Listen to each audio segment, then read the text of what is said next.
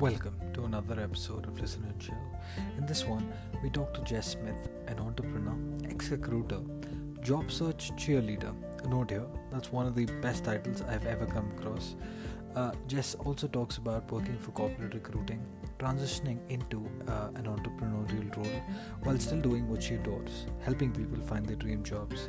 We talk about her vibe, business coaches, consistency in content creation, and much more. Without further ado, it's time to listen and chill.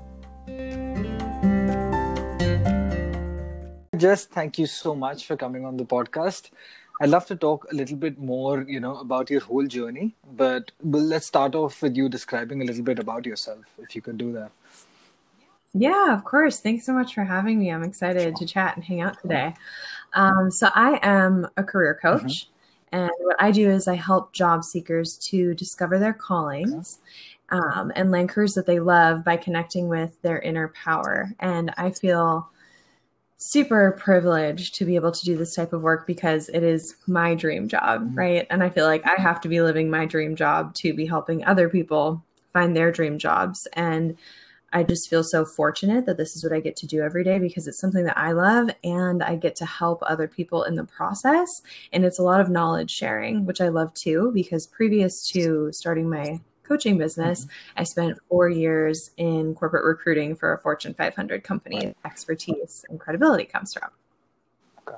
Sweet. So that's how the journey transitions into. But again, I think the question I primarily like to ask any entrepreneur is even, you started out with you want to help people out, but the whole mindset shift that happens when you were a recruiter as compared to now when you're an entrepreneur, how did that go about?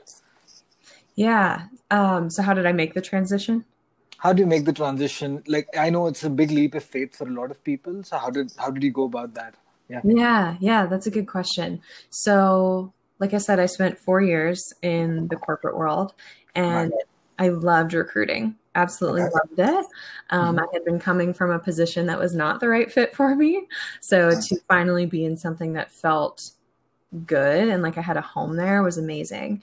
And so did the recruiting thing. I would say after about my 3rd year in recruiting, I started to feel like I had mastered a lot of the different pieces of recruiting.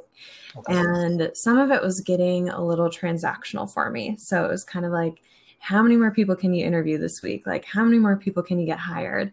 And I would talk to these candidates, which I loved. And then they would kind of like go through the interview process and then, either get hired or rejected. And I wouldn't really get to interact with them necessarily long term.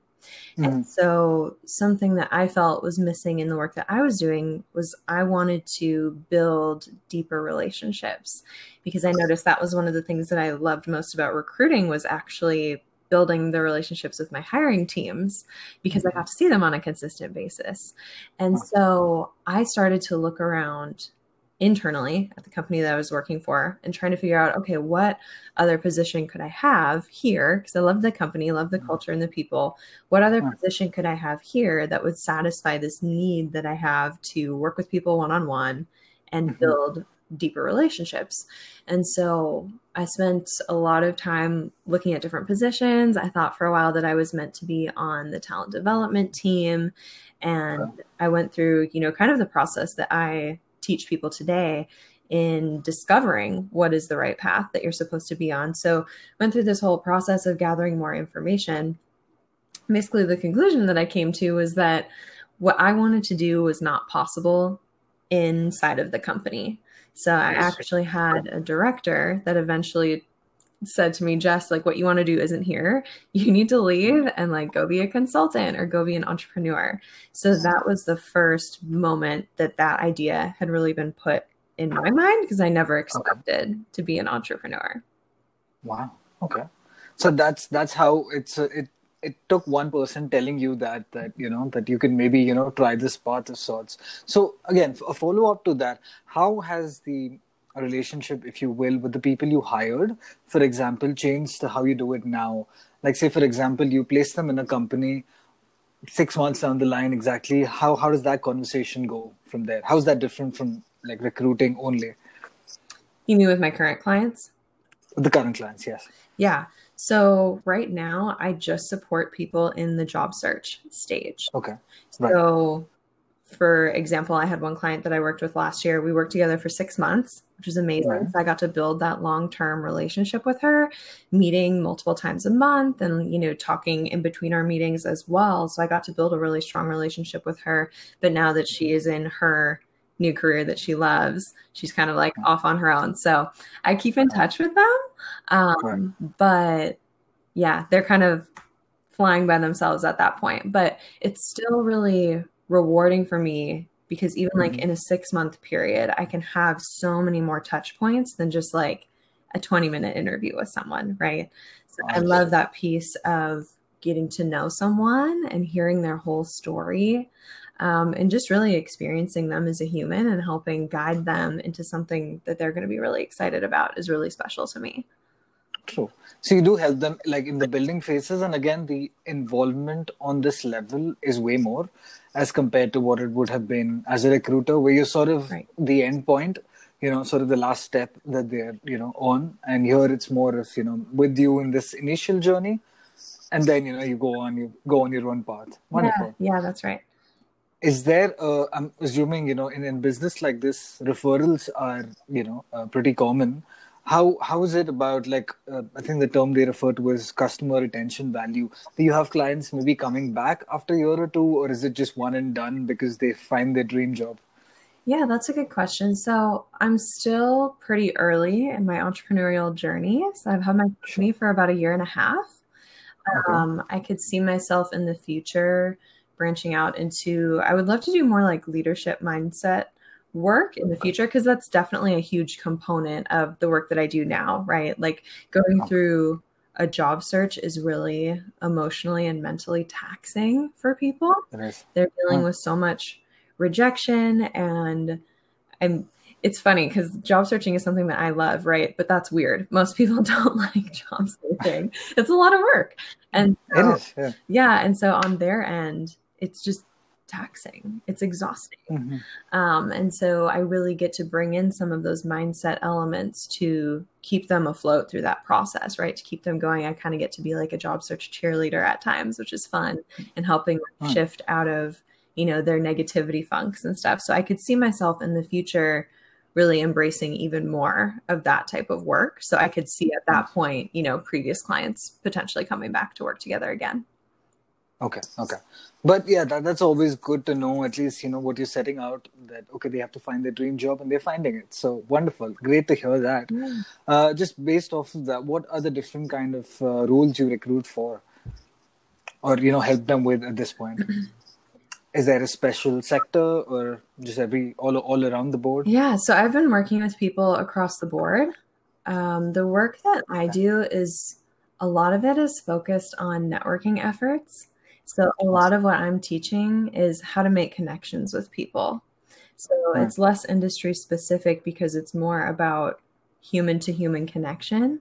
So some of the things that I work on with people, just had this experience the other day. Someone asked me for a referral. They wanted me to introduce them to people at my previous company. And I hadn't even barely met this person, And so, of course, I'm not going to introduce them. And so the people don't always like think that through, right? Because they're thinking, oh, I need a referral. Jess might know someone. I'm going to ask her. And so a lot of the work that I do is teaching people, how can you really cultivate a relationship with someone to get to the point where they actually are willing to refer you into a company, where they actually are willing to be an advocate for you. And I think that that is an amazing way to bypass the application process, is by making connections. And, I had that experience too with people that reached out to me when I was a recruiter.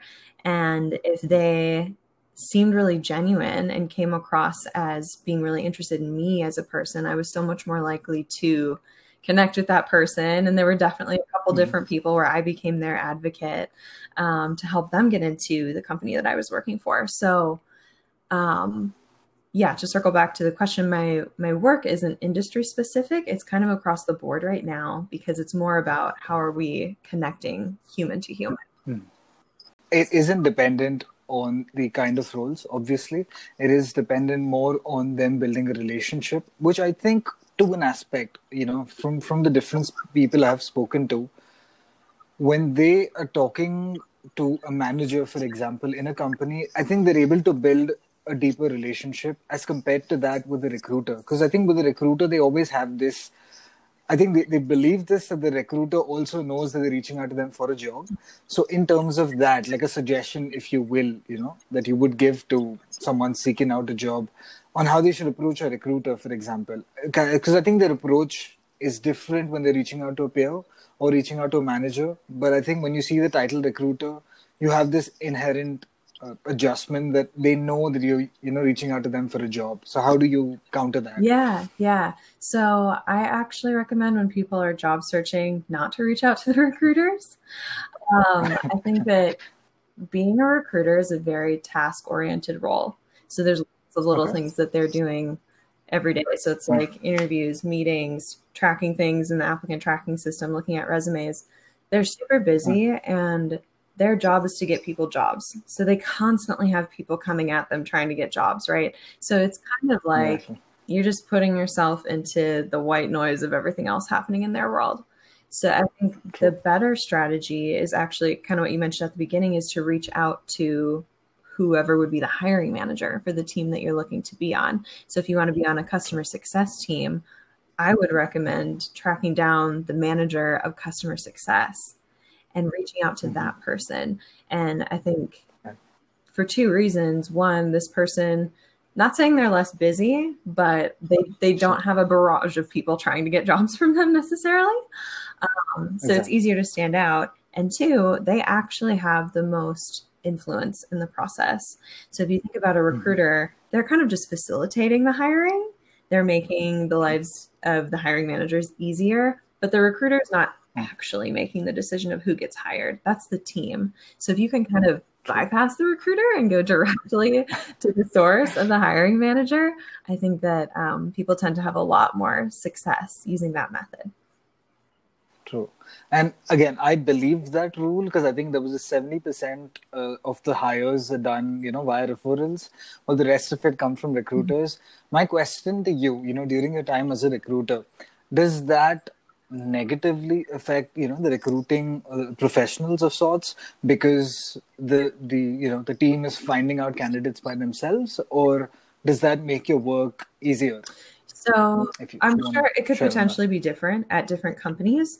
But for me, because I was working in-house, essentially, I was working at a company and recruiting people for that company. So not an agency. So in that capacity, it made our lives so much easier when the teams find their own candidates. Because the recruiters are held to a quota for how many people get hired. And at least where I was working, it didn't matter where the candidate came from. It was like, as long as someone's getting hired into that role and it's your role, you're going to get credit. So it was actually really, really nice when the teams would say, hey, we found this person. We know them from wherever. We want to interview them. So on the recruiting side, you're like, great, let's set it up. That works awesome for me. Because I think, again, that helps to a point because the team likes them. So they know they're a fit. So rather than you trying to fit in the puzzle, I guess, as a recruiter, that makes it, that much more easier that they already have an existing relationship. Yeah. So yeah. And I'll add to that there were quite a few scenarios where candidates would get passed from the team to me to go through the process and do an initial screen so we could get their background down on paper and stuff. And I would get candidates from the teams, and on paper, these people would not necessarily be what we were looking for all the time.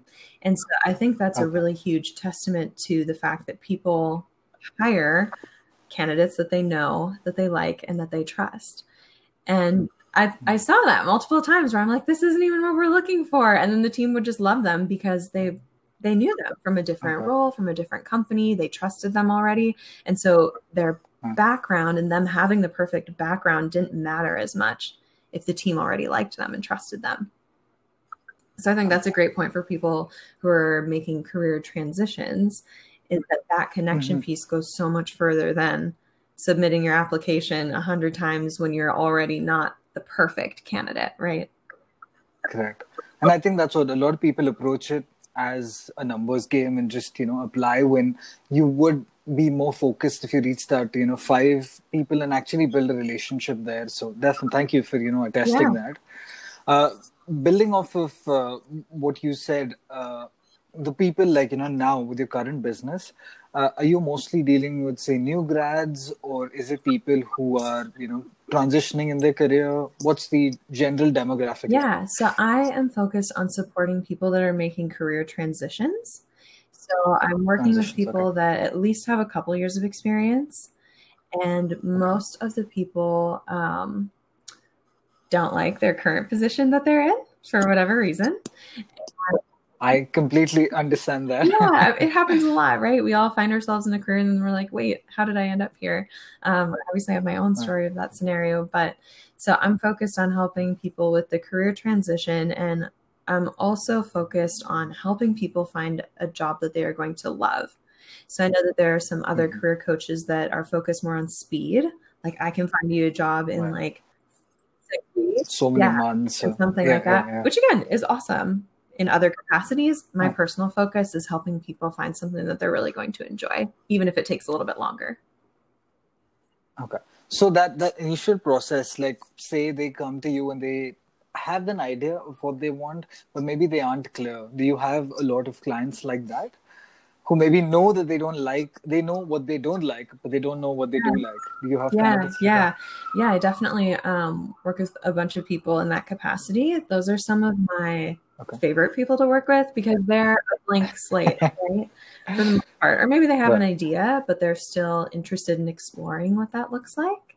I would say sometimes I get people who are a little bit further in the process where they want to start at like the resume piece or the interviewing piece, which is also fine. But I think there's a lot of value in starting at the beginning and getting clear on what are my values. So this is something that I work on with people in my vision clarity sessions, are like, what are the patterns of my life? What are the patterns of work that I've enjoyed in the past? What do I find valuable? What do I find exciting and enjoyable? And then really getting clear on what those values and those, I call them personal themes, what your personal themes are. And then we use those as we start exploring different career options. And instead of trying to fit yourself into the career, the questions then become, does this career fit my personal themes? And does it fit who I am as a person and what's going to make me happy? And since you have your own journey to fall back to, to show them that, I guess it makes it that much more relatable to them. Yeah. So that's great. Okay. So in terms of work-life balance for you, yourself, when you are, comparing it, because you've molded a career that you truly enjoy. So as compared to, say, how you had it before, where you were recruiting and, doing everything related to recruiting, as compared to now, how has the work-life balance changed? I'm obviously sure you enjoy it a lot more, but how has that process changed? Yeah, that's a great question. It's so different. So different. And it's been hard. It's been hard to manage. When I was working in the corporate world, I would go into the office. We were kind of flexible, but I would show up at 8. I would be there till 5 or later sometimes. And that was obviously the standard. It was like a Monday through Friday type of job.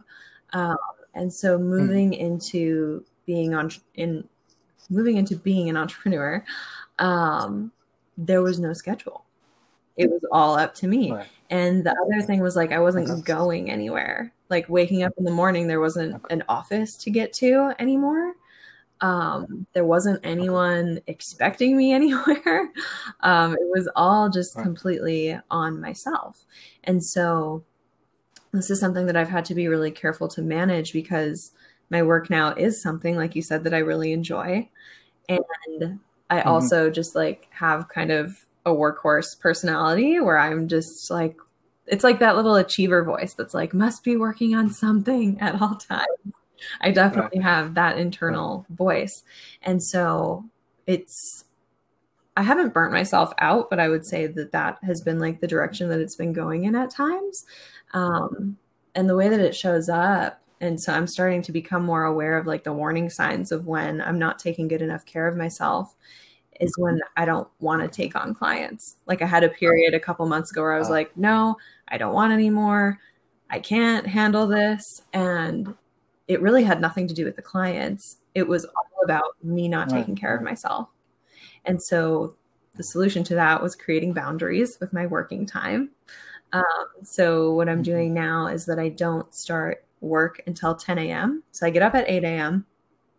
and I have about 2 hours to like wake up, do a little yoga if I want, like meditate. I like to do tapping. And so I take that time in the morning and I strictly don't start working until 10 a.m. So I've been good about that one. I've been trying to like time block. I'm still trying to really master that because like I said, it's easy to just keep going, especially when I'm excited about something, to just like work on it all night. So I really have to be careful not to let my working hours get out of control.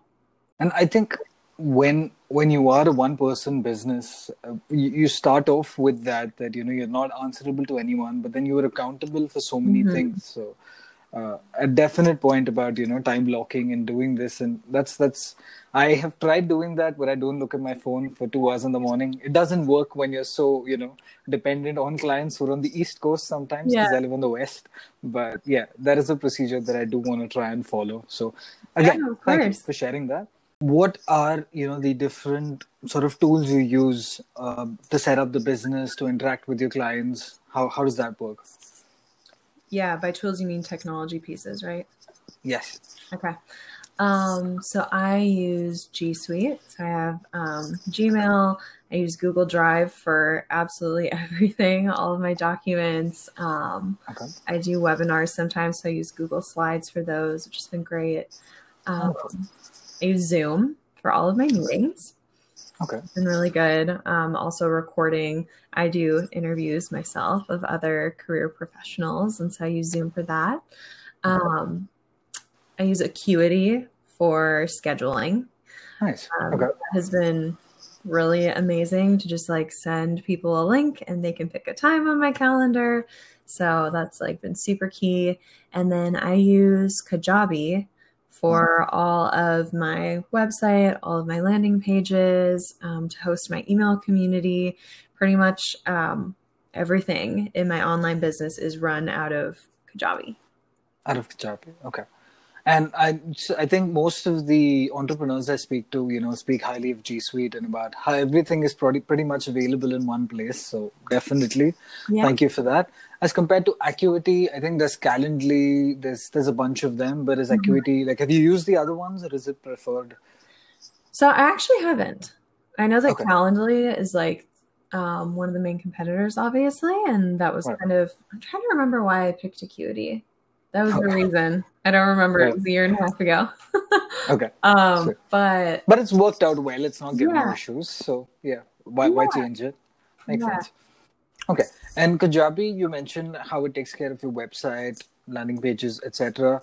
Even with email. So instead of MailChimp, you use Kajabi. What else do you use it also as your CRM, or is that done separately, for example? Yeah. So all of my emails and all of my what would go into a CRM is inside of Kajabi. So I have all of my client information, everyone who has purchased coaching packages for me or like my online course, all of that is right in Kajabi too, which is really nice. Right. And Kajabi also has it has a coaching platform of its own? So no, it's more for like online courses. So I have like different modules and stuff in there. And then I just so I use Stripe. I guess that's another technology that I'm using to take payments from people. But all of that is integrated with Kajabi. So it tracks all of that for me, which is nice. Understood. And Stripe just works in the US, or does that work in other places too? Because I thought it was US specific. I'm not sure. I'm not 100% sure.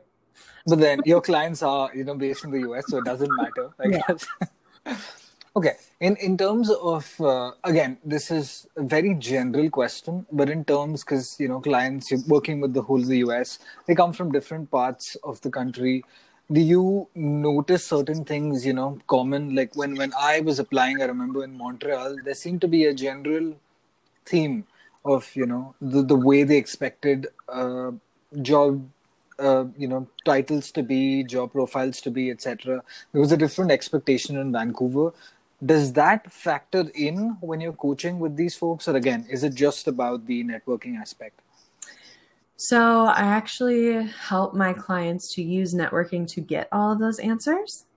Okay. So a lot of the work that I'm doing is teaching people how to do informational interviews.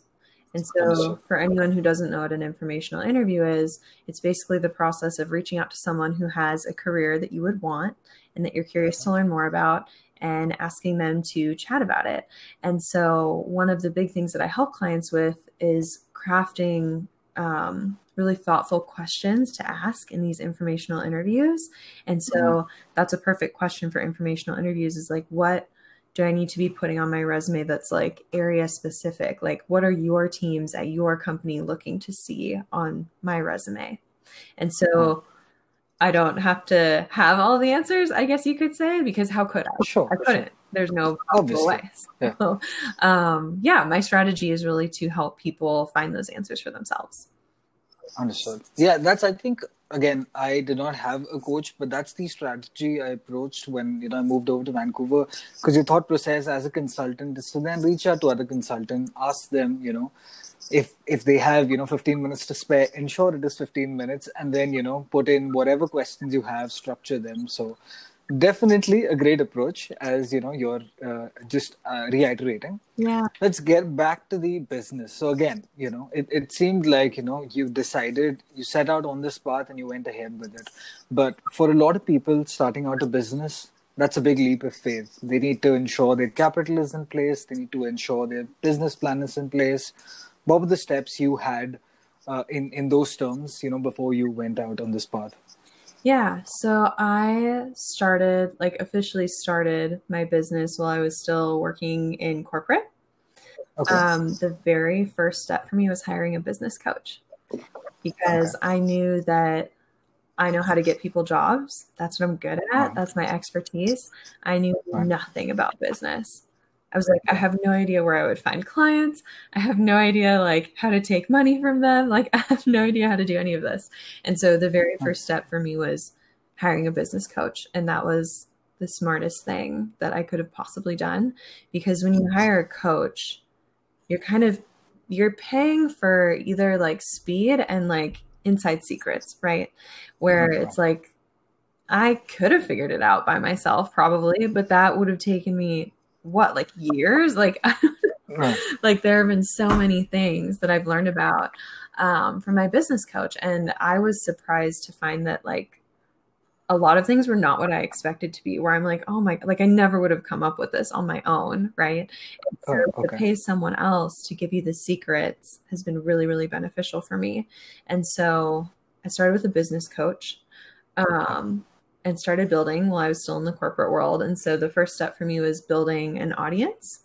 And I started with focusing on my email community, which is awesome. I think that was a perfect first move. It worked so well for me. Okay. And so I worked on that for maybe 8 months before I left corporate, which I would say is still pretty fast. Right. So this was part of the research process and also, assimilating, building your audience before you actually ventured out on it, correct? Yes. Wonderful. Okay. And the business coach, was that, someone who's in this particular industry of helping people, or were they, in a different industry altogether? Yeah. So my business coach, I'm still coaching with her. I'm in the level 2 program, I guess you could say at this point, which is awesome. So she helps service-based entrepreneurs. So the vast majority of her people are coaches of one type or another, whether they're a career coach, a fitness coach. We have people who do spiritual things in the community, lots of different stuff, but it's all... None of them are selling a physical product. It's all services. Service-based. Understood. Okay. And any recommendations on those, for people who's setting out an entrepreneurial journey, any business, not necessarily coaches, but any services that they could potentially, go Google, etc., and, check Any business coaching sites? Are there some like those? Or is it specific individuals that you targeted? I targeted all specific individuals. And that was actually Okay. how I found my business coach, was through, once again, informational interviewing. My favorite thing. I'm very passionate about it. I use it for everything. It is pretty effective, clearly. So I get it. Yeah, it's Yeah. a great way to get information from, by making connections and getting real life opinions from people. So when I first started getting curious about entrepreneurship, I was like, okay, I need to talk to some entrepreneurs. So Right. started Googling people, but also, and I highly recommend this for people too, I started talking about what I was up to with everyone that I interacted with. So when I would like see different friends of mine, I'd be like, oh my gosh, I'm really excited to learn more about coaching right now. Do you know any coaches? And I think Understood. people underestimate the power in sharing that. People think that like, Right. oh, well, I don't know anyone in this realm. Like no one else is going to know them either. And that's just like such a lie. And so that was how I found one of the people that I networked with. So I had a friend, she was like, I know someone who's a coach here in San Francisco. So then I talked to that woman. That woman was being hosted on another coach's an interview, kind of like this. I reached out to that coach, and then she was like, I think you should check out this program with my current coach, who is Shanda Sumter. So she was like, you should go check out Shanda's program. I think it's perfect for you. And so it was like at that point that I had gotten introduced to my business coach, which was great because it was a recommendation from someone else. So it was nice to have that validation that someone else had worked with her and been in her space before. So it wasn't just like pulling someone random from the internet, which can still work, but it made me feel better. And then another thing that, like, two other things that drew me to her coaching program were one, she has the life that I want. And I would say that you should always have a coach that has what you want, because why would you take advice from someone who doesn't have what you want? So she's got like this huge business. It's a coaching business, service-based, right? Same thing. So that was one thing. And then the other thing was that when her sales team, because I was on the phone with someone from her sales team, was walking me through the process that they would coach me on to build my business, it felt like recruiting to me. It was going to involve like reaching out to a lot of people, making connections with people that I didn't know, different phone calls and stuff. And so as they were explaining that, I was like, oh yeah, I can do all of that. I'm like, I do that every day right now. And so there was almost like a familiarity, which was another reason that I chose to go with her program, which served me really well. Wonderful. Okay. So again, the business coach helped you, with the initial idea, putting that to paper, for example. After that, was there, in the 8 months, did you also have to develop a business plan? Is it different when you work with a business coach as compared to, obviously, doing it on your own? But a lot of people focus in on, I need a business plan. I need to have this capital, locked in for the next 3 years. I need to account for the fact that I can go a year without income. Because you built your audience, were these questions sort of put by the sideline? Like, were these as important then? Yeah, that's a good question. I think one thing for me and my business in particular, because it is service-based, there wasn't like an initial amount of money that I needed to front other than coaching. Like I paid for the business coaching, and I paid for my website service to host all my emails. Actually didn't have a website for a while, and it's still like very minimal. So those were the initial costs for me, and just like being in the corporate world, that was fine. It wasn't a big deal for me. But I didn't have to invest in like equipment or anything, right? There wasn't a ton of investment to make other than the coaching that I was paying for. And I know what you're saying, that people like create this whole business plan. Here's where we're going to be. Sure. For me, it's been kind of a free for all a little bit. I've had a lot of fun with it, and it's interesting to see, how things have evolved as I've continued to work on them. And it's a lot of new skills that I've had the opportunity to master and like get better at and improve upon. And so for me, it was a lot less structured So it was kind of just knowing that I had the money to pay for my coaching and the money to take care of, my personal expenses were kind of the basis of my business plan, I guess you could say. Right. Okay. No. That's, I think, just about what you need. Like, again, a lot of people get bogged down in the details. You did not. And it clearly panned out. So, thank you for sharing that. What I'm saying is also, I've noticed, in the career coaching or most of the other industries, they seem pretty competitive. So I think, especially for you, branding, I guess, takes on, standing out, takes on a different approach. How does that work for you? Did you have to work harder at creating a personal brand as compared to the other career coaches out there? How did that process go? Yeah. So one thing that I feel really fortunate about is that my business coach is really focused on abundance. Abundance and generosity are kind of two of the main pillars of her coaching, and her whole community is super generous, super just of that abundance mindset. And I'm so glad that I initially stepped into that program and got to be part of that community, because it has really showed me that there are billions of people in the world, right? There are an absolute abundance of people that need help in all sorts of different ways. And especially for something like career coaching, right? Like so many people, and especially now with like the current state of our world, like so many people. And so that thought is really reassuring to me that I'm like, there are an abundance of people. And another thing that my coach talks about a lot is just the uniqueness of everyone as an individual. And so I might be doing career coaching as Jess, and then someone else, Katie, might also be doing career coaching, but Jess and Katie are going to have totally different vibes just because inherently we're different people. And if you think about it, when you meet people out in the world, you don't totally vibe and become best friends with everyone, right? Some people you're like, you're nice, but we just don't vibe, right? And I think it's like kind of the same with coaching. Like sometimes you're like, yeah, I really vibe with you as a coach. Like we're really excited to be together. Other times you're like, I trust that you can do your job, right? But I'm not necessarily drawn to you and your being and who you are.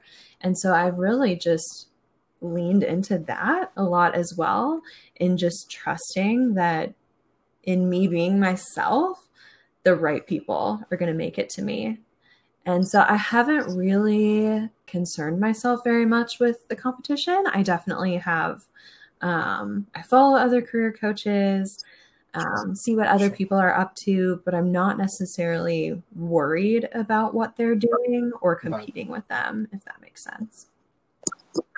Perfect sense. Yeah, I think there was a saying from Grant Cardone that success is out there for everyone to have. It doesn't really, just because someone else is successful doesn't mean you have to fail. Yeah. So, it's sort of different things. So, yeah. And I like having those different connections actually too, because it's been valuable in referring clients to get to the right places, because not everyone that talks to me is the perfect fit to work with me, right?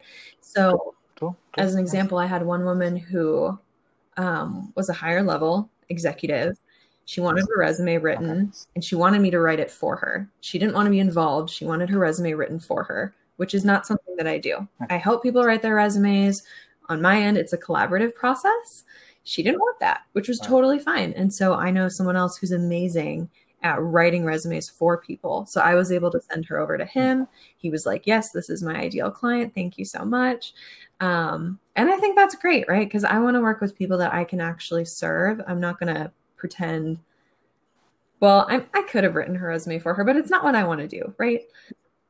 Exactly. Yeah. You wouldn't enjoy the process as much because you're doing all the work. Yeah, exactly. It's not my thing. And this other guy loves it. So I'm like, let's let him do it. He can have this client and they can both be happy, right? And so it's actually been a benefit for me to befriend my competition, I guess, and just see them as people too, right? And try to help people out where I can. That's exactly how I envision the recruiting and the career coaching industry go. That, I guess like everyone sort of interacts and they're like, well, this is not my type of client. This is yours. That's how it goes. That's my understanding. I don't know how it is, but you just, I pointed to that. So I'm going to go with it. All right. One more question about the business. Do you have to, now that you have, say, existing clients and new clients, what is the process like? Like, do you have to divide time between, approaching new clients, the marketing aspect, as compared to maintaining the existing relationships, like finding the job for them? How do you divide that time? Yeah, that's a great question. And it kind of circles back to our question previously about me learning how to manage my working hours. Because you're right. Right. The Yeah, time yeah, blocks. Yeah. exactly. Because you're totally right that I have these current clients who need my attention, and I need to be generating new clients for when these clients find their jobs and move on. And so, what I'm doing right now, the system that I'm kind of trying out instead of having everything scattered and everywhere, because that was the process that, was not great before. So, what I'm doing now is a client week. I'm scheduling all of my current clients. So, I meet with them all in 1 week. I can do all Okay. of that, and almost it helps to have my brain on one track for the week, and then I can kind of let myself Mm-hmm. off the hook of okay, I'm not going to create content this week because I'm focused solely on my clients and all the meetings I have to do. And then the next week I'm like, okay, Okay. now it's back to content. I need to be writing LinkedIn Okay. posts, I need to be writing emails, I need to be reaching out to Right. people, and doing networking sales conversations. And so it's kind of like the time blocking, but I'm doing it week by week. So that's what I'm currently trying. It seems to Okay. be working. So we'll see. The client week sounds like a great idea because, again, you have all of them on one page, and it makes it easier. That okay, if I missed out on anyone, now it's refreshed. So definitely, okay. In so again, I think that's the whole conundrum, isn't it? For any sales based business, service based business, free versus fee. So thank you for iterating that. All right, just two more questions, a yin and a yang. What's the best experience you've had working with a client? You don't have to name names, but the best experience that you've had on this journey. It's a good question. So I worked with a client last year. And I mentioned this earlier. Okay. We worked together for 6 months. And her and I just Okay. really vibed with each other. We really got along super well. Okay. I loved working with her because she was really ambitious and really driven. And that's typically the Okay. type of person that I work with. Because again, Mhm. I can't go on interviews for my clients, right? I can't put in the work for my Sure. clients. So I typically like to work with people who are really committed to doing that work. And she was, and it was amazing. And we had just a really good relationship going back and forth. And I got to support her through a lot of mindset pieces, which I loved, that I kind of mentioned before, dealing with that rejection, dealing with feeling like, oh my God, is this ever going to happen? Is something that comes up for a lot of job seekers. And so it was fun because she was in a really kind of down period, like, oh my God, is this ever going to happen? I said, okay, when do you want Okay. to be in your new job? And she said, I want it to be December. So I was like, okay, we're putting that out into the universe. She's going to be in her new job by December. And she started her new job on December 2nd of last year.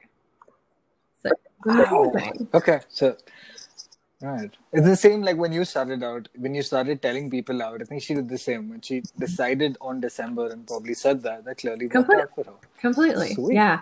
And so that was super fun and Okay. exciting. She got a huge pay raise, which was awesome. She negotiated a little extra money for herself, which was cool. So, and she was in such a toxic environment in her current position that it was really amazing to see her now transition into something that she's excited about. She gets to lead a team.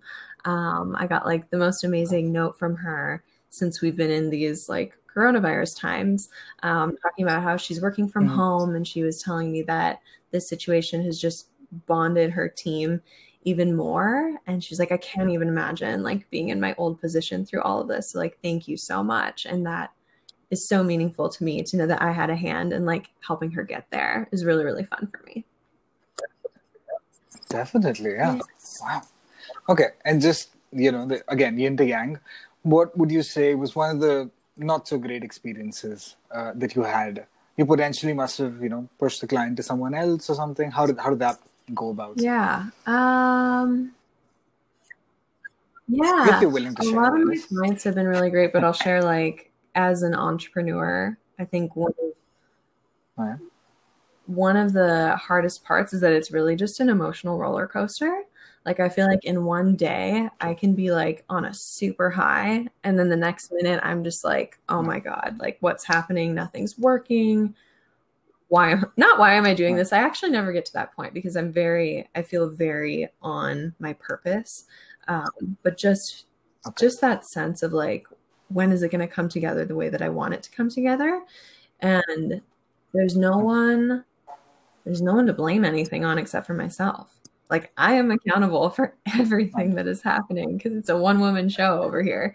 And so I think that is just like the tougher part of being an entrepreneur, is that everything is really unpredictable. There are a lot of things that you try and it doesn't work.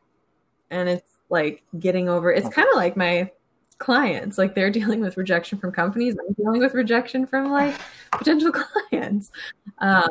So I think that's just like a really important area for managing my own mind and knowing that I'm learning. So it's something that I'm reminding myself all the time. Like I'm just learning right now. And if I keep going, I have to figure out the way that it's going to work eventually. Thank you so much for sharing that aspect. So now let's start a little bit about you, because we spoke a lot about your entrepreneurial journey, a little bit about the history.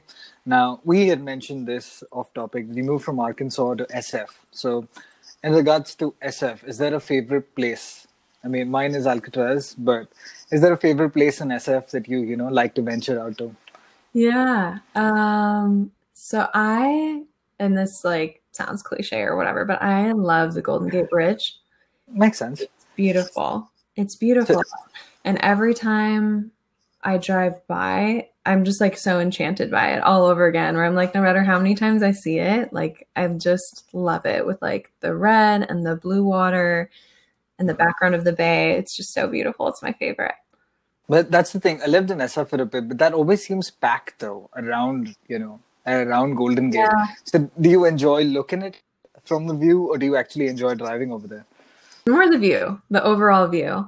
And I live over in the Richmond district. So we're by Baker Beach, which is really nice too. It's another good view of the bridge. Okay. So you have the beach around, you have a good view of the bridge. You're happy where you're at, clearly. Yeah. Okay. So other than Arkansas and SF, have you lived in other places or, visited other places? I'm from Minnesota originally. Born and raised in Minnesota. I went to school in Wisconsin, which is just right next door. And then after college, I was in Arkansas for a year and a half. And then now I've been in San Francisco for almost 5 years. Okay. Favorite place to live then? SF, I'm assuming? It's been beautiful. Yeah. I've lived in the city this whole time. And so it's the biggest city I've lived in, the only city that I've really lived in. And I'm not a city girl for life. So it's been a good time for me to live in the city and experience it and like all that it has to offer, but I'll like end up in the suburbs someday. Okay. So at least for the near future, you're going to live in the city, but we never know about the long-term future. Sweet. Okay. All right. So is there a song, movie, podcast that you listen to, for example?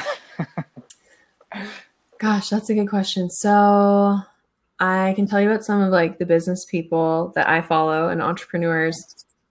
So that'd be great. Yeah. For me to learn primarily. Yeah. Yeah. So my business idol is Gala Darling. Okay.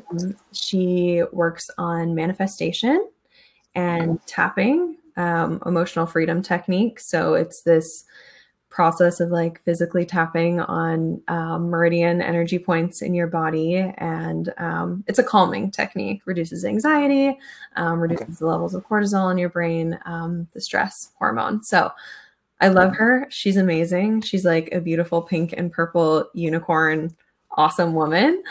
And she was like one of the first people that I found who I got really curious about online business, because I noticed that she, I think I found her probably on Instagram or something.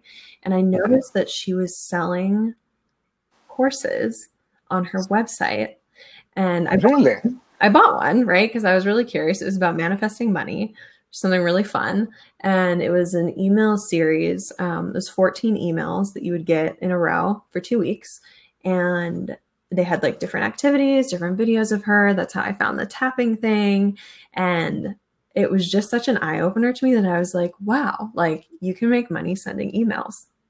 Like, Right. what a cool concept. And this was like, part of my entrepreneurial discovery process too. Okay. But I love her. I think she's wonderful. Okay. I also follow Brad Yates. He has like a massive YouTube channel, also super focused on the tapping piece. And then I also love Genevieve Rackham, and she's another money mindset coach. And so I follow her on Instagram and I love watching all of her stories. She's just really, really high vibe, really about abundance. And she's always talking about like how much she loves her clients and like how privileged she is to be doing the work that she does. So I really vibe with her energy, and it's just really uplifting to me. So those are kind of some of the people that I like following from a business standpoint. Wow, interesting people that I will, have to look out that you follow. Are there other, other than business, are there other things that, you would follow? For example, is it mostly focused on the business and the vibe in general, on the tapping? I would say those are like my go-to people. Right. I'm kind of on a Lady Gaga kick right now. Okay. I watched A Star Is Born, something obviously, and I've been watching some interviews that she's done, and she's like a really big advocate for mental health. And that is amazing. And I watched Oprah interview Lady Gaga actually earlier this week on Oprah's 2020 Vision Tour, I think is what she's calling it. And it was an amazing interview. Amazing interview. Highly recommend it. And like, I would love for that to be part of my own personal stand in the future, is like sharing about like how I have a therapist, right? And how I think that it's so beneficial for so many people, and just removing some of that stigma around like you're broken if you go to therapy, or like you should be able to figure it out on your own. And I realize I'm talking about a lot of like kind of like mental health manifestation woo-woo things, but that's definitely the way that me personally, I like definitely lean inching towards that direction in my personal life. Yeah. And just like how I'm managing my business and stuff. And I see how that even ties into, how you mentioned the leadership management, and, mental health is a big aspect of it. So, yeah, I think you're on the right track. I don't know how many people agree, because, there are different stages in their career, but I definitely value that aspect. Yeah. Okay. What's the one thing that you've learned as an entrepreneur that you never thought you would learn otherwise?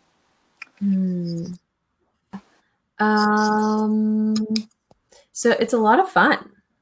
It's a lot of fun being an entrepreneur. And I think I definitely like did my research getting into being an entrepreneur. And the reason that I moved in this direction, which I mentioned, was to work with people one-on-one and build those relationships. But I've actually found that there are a lot of other aspects that I really like. Like I really like writing. And I get to write a ton of emails now. And so that wasn't necessarily something that had been top of mind for me. But it's been a lot of fun. And I think just the freedom to do whatever I want is amazing. It's something I really value. Like I only work on projects that I want to work on. And that has been like so fun. And I think just the fact that I'm like, oh, I could be good at this has been like kind of a surprising realization, because like I said, I never thought that I would be an entrepreneur coming out of college. Yeah, I was like determined to climb the corporate ladder. I was going to like be a manager in corporate. So it was kind of surprising to me. So yeah, even a career shift like this, because it does help with, your confidence too, because you're enjoying what you do, you're selecting. So while you are accountable for everything, you're clearly having fun. So thank you again. Yeah. Okay. So speaking of having fun, what's a favorite hobby? I love reading. Okay. I love working on different art projects. So I like making dream catchers, yarn weaving, some little like ink paintings. I love writing, so I love journaling. It's really fun for me too.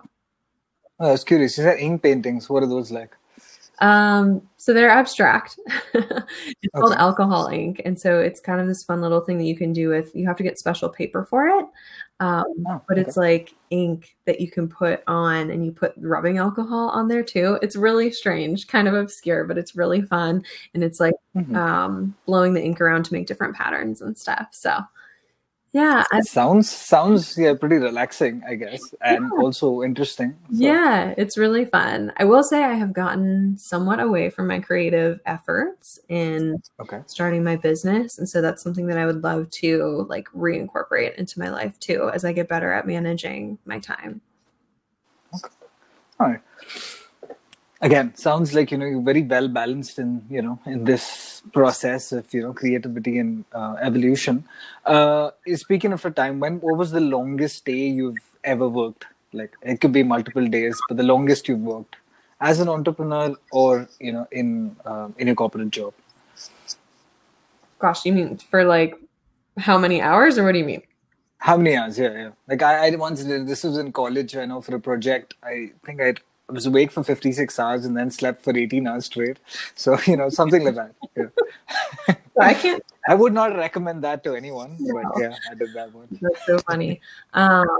So I'd say like in my entrepreneurial life in December of last year, I was committed to creating an online course. And the Okay. way that I created it was by recording it live. And Okay. so I had 10 different people that joined the live recordings. And so that would happen every Sunday for 5 Sundays in a row in December. And I had no content started before that. So on one Okay. hand, it was amazing accountability because I was like, okay, these people are going to show up and I have to have something prepared to teach them.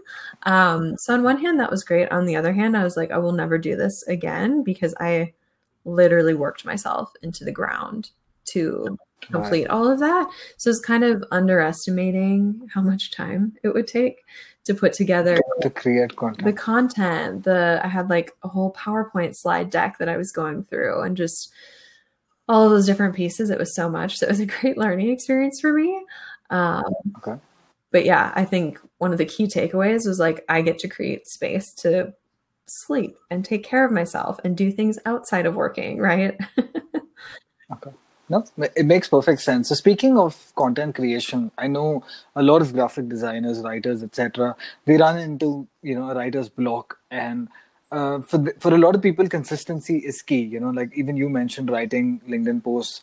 How often do you try and do that? Is there a certain level of consistency, or that the your followers, for example, expect this? How does that work?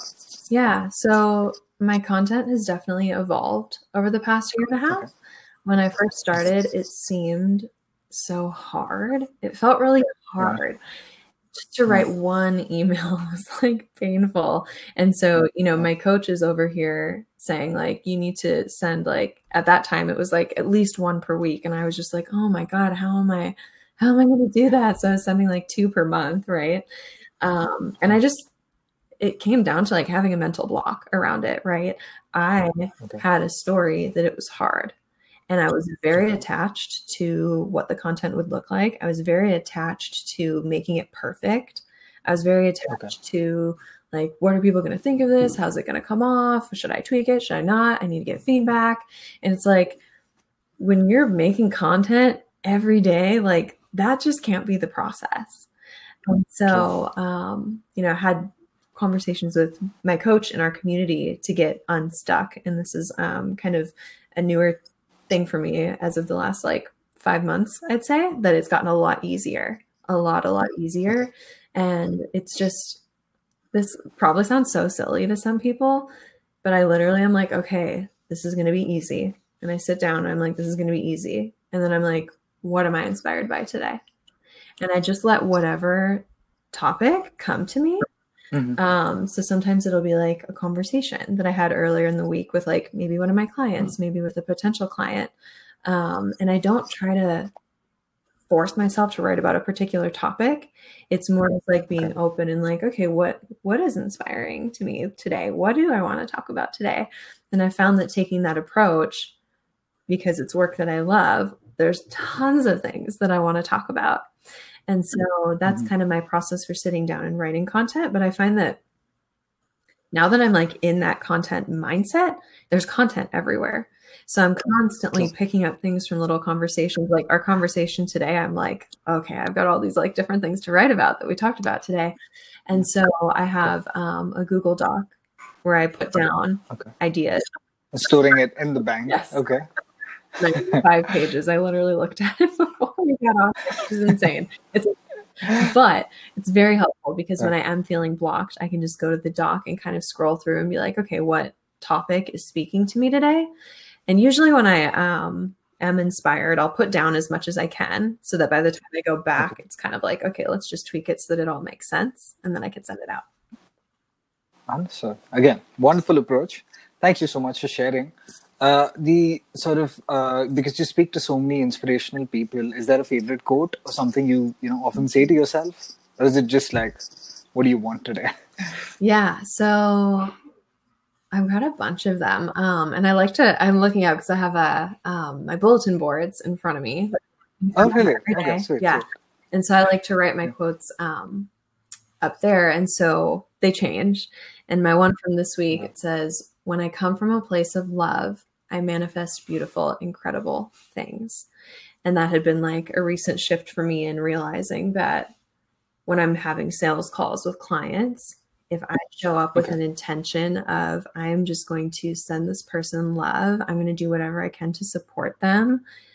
It's not about me, it's about them. If I show up in an energy of service, that works so much better in like actually encouraging people to work with me instead of like, okay, I need to like make this sale. I need to get them to be my client. And so it's this one in particular, this is like the quote of the week, is just remembering to come from a place of love. Interesting. And something we all should think about, rather than a lot of people tend to get very self-critical. So, when you say something like this, I guess that definitely does help. Yeah. Sweet. Okay. All right. Another sort of aspect I'd like to touch up on is about a thing that I think most entrepreneurs and people working at jobs tend to miss or overlook is the need, I guess, to have multiple sources of income or to diversify your wealth. Any thoughts on that process? Yeah, I would say I'm still pretty early on as an entrepreneur. Okay. And so from my business standpoint, what I'm focused on right now is still mastering like enrolling people into high ticket offers. So one-on-one coaching. Okay. I have that piece. And then I also have my online course. So that's something that I would love to build out further in the future. I would say right now for me, the focus is working with people one-on-one. I would love to have a group program eventually as well, so that I can serve more people at a lower, more affordable price point. So I have different ideas for, how I kind of want to do that within my business. And then I think long-term, like it would be super fun to have like some properties. I think real estate would be a fun thing to get into. I have met a lot of entrepreneurs who have, real estate as part of, their multiple streams of income, and it seems to work really well for them. So myself personally, very early on, but I love the idea of having money coming from different directions, because if one thing breaks for whatever reason, you're not totally screwed and you've got money coming from other areas too. Because you work with so many job seekers, I think the primary thing that most people go through whenever they lose their job is this loss of self-worth. People who have multiple streams, they tend to, I guess, bounce back a little bit sooner. Maybe they won't get the job as soon as the rest, but at least they're now worried so much about having a roof over their head. So so hopefully you're able to get to that. Speaking of that, what are the how many clients do you currently work with, like together, if you want to just lowball a number? And what's the plan like, say, a year down the line, or, what are the goals looking like? Yeah. So I am working with anywhere from like 6 to 12 clients at a time. It's kind of like the amount that I choose to take on. I would say that plays into what I just talked about was if I can move into creating a group program, I'll be able to serve like 20 people at a time, 30 people at a time, to have multiple groups going rather than the one-on-one piece. So I think it's all, and I'll probably do all of it at the same time, right? Like I'll take on maybe less one-on-one clients when I'm able to serve people in a group capacity. But I think it's just that balance of like how I'm how am I spending my time? What is my personal capacity to work with people? Because working one-on-one is really intensive. So part of my package is that I work with people one-on-one. We meet 2 times a month, but they also have access to me in between our meetings too. So I'm now using Telegram. I guess that's another tech piece that I'm using. And so my clients are sending me voice notes. And so I have a client right now. He really wants to practice his interview questions, which I think is amazing. So every day he's sending me a voice note of an interview question and himself answering, right? And so that is intensive with my time. I'm very responsive to all of that. And so I think going forward for me, it's just going to be looking at my own capacity and what's realistic and how I get to serve people in the best way that I can, because I don't want to compromise my service to my clients and take on too much. So I think it's just finding that balance. Okay. Yeah, because it doesn't seem like you could automate this, because it's a very personal relationship that all of your clients have with you. So I don't as you mentioned, maybe if it's in a group, it might get easier to access more people, but again, there can't be elements that you could leave. So okay, that's great to know. Sweet. The very basic tip to a job seeker and an entrepreneur on their journey. I would say for both is get an understanding of how important it is to manage your mind. That is literally everything when it comes to job seekers and entrepreneurs, right? Because if you let all of that like rejection seep in and get you down, like that is going to show up in, how you show up in future meetings, right? So it's like if you're feeling super shitty about yourself and then you go into an interview, like that's probably going to come through. And so the more that you can get curious about what you're telling yourself in your head and kind of redirect your thoughts, I think that is really the key to job seeking, the key to being an entrepreneur, and really just the key to life. Like I'm all about being really introspective and seeing what's happening. And awareness is the first step in starting to get more control of that. Thank you. Thank you so much for your time and everything. It's so much fun.